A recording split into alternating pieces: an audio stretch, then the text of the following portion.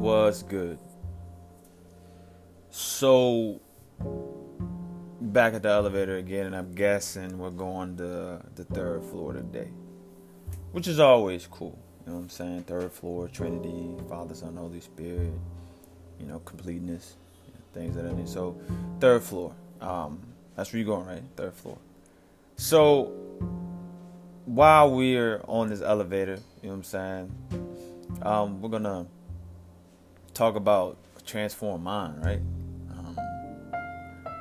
Because look, this whole Christian walk, right?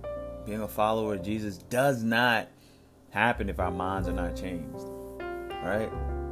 I heard somebody say today, miracles don't change our minds, right? It's the conversion of Jesus' spirit that changes our minds. Be not conformed to this world, but be ye transformed by the renewing of your mind, so that ye may be able to prove the good and perfect will of God. You know what I'm saying? And the will of God is rooted in his wisdom, and wisdom is rooted in understanding, and understanding is rooted in knowledge. You know what I'm saying? The fear of the Lord is the beginning of wisdom. The knowledge of the Holy One is the beginning of understanding. You know what I'm saying? So none of this really works if we don't transform our mind. Now, am I saying that we're going to understand everything? Nah, because you can't really articulate how a miracle happens because it's out of your mind, right? But your mind still has to be open to the fact that, only God can do this. So a transformed mind is access to the kingdom of God. A transformed mind is access to the very thoughts and nature of who God is, right? And it's crazy because it gets me. Because on the one hand, you know what I'm saying? And we're going past the second floor. It's a big building. On the one hand, I'm a transformed mind. But then on the other hand, I'm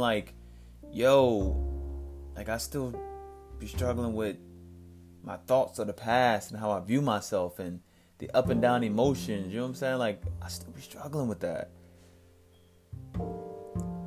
And it's crazy because if we don't transform our mind, man, we'll always be trapped. Like sitting in the jail cell and the door's open, but it's you're just sitting there.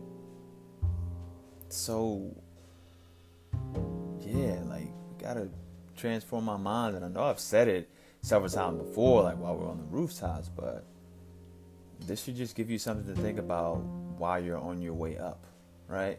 Notice, when you're on an elevator, you ever try to jump up and down on the elevator? It's like force just always pulls you down. You know what I'm saying? It's you want to go up higher, but a force always pulls you down. You want to go up higher, but something like a law or that was set. If your old way of thinking, your old nature is you're not supposed to be up there. It pulls you down. That's what happens to our minds sometimes when we're trying to get a better perspective of who Jesus is. We want to go higher, but our old nature always tries to pull us down, or old laws try to pull us down. So we gotta transform our mind.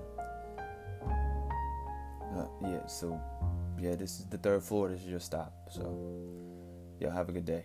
Appreciate you, homie.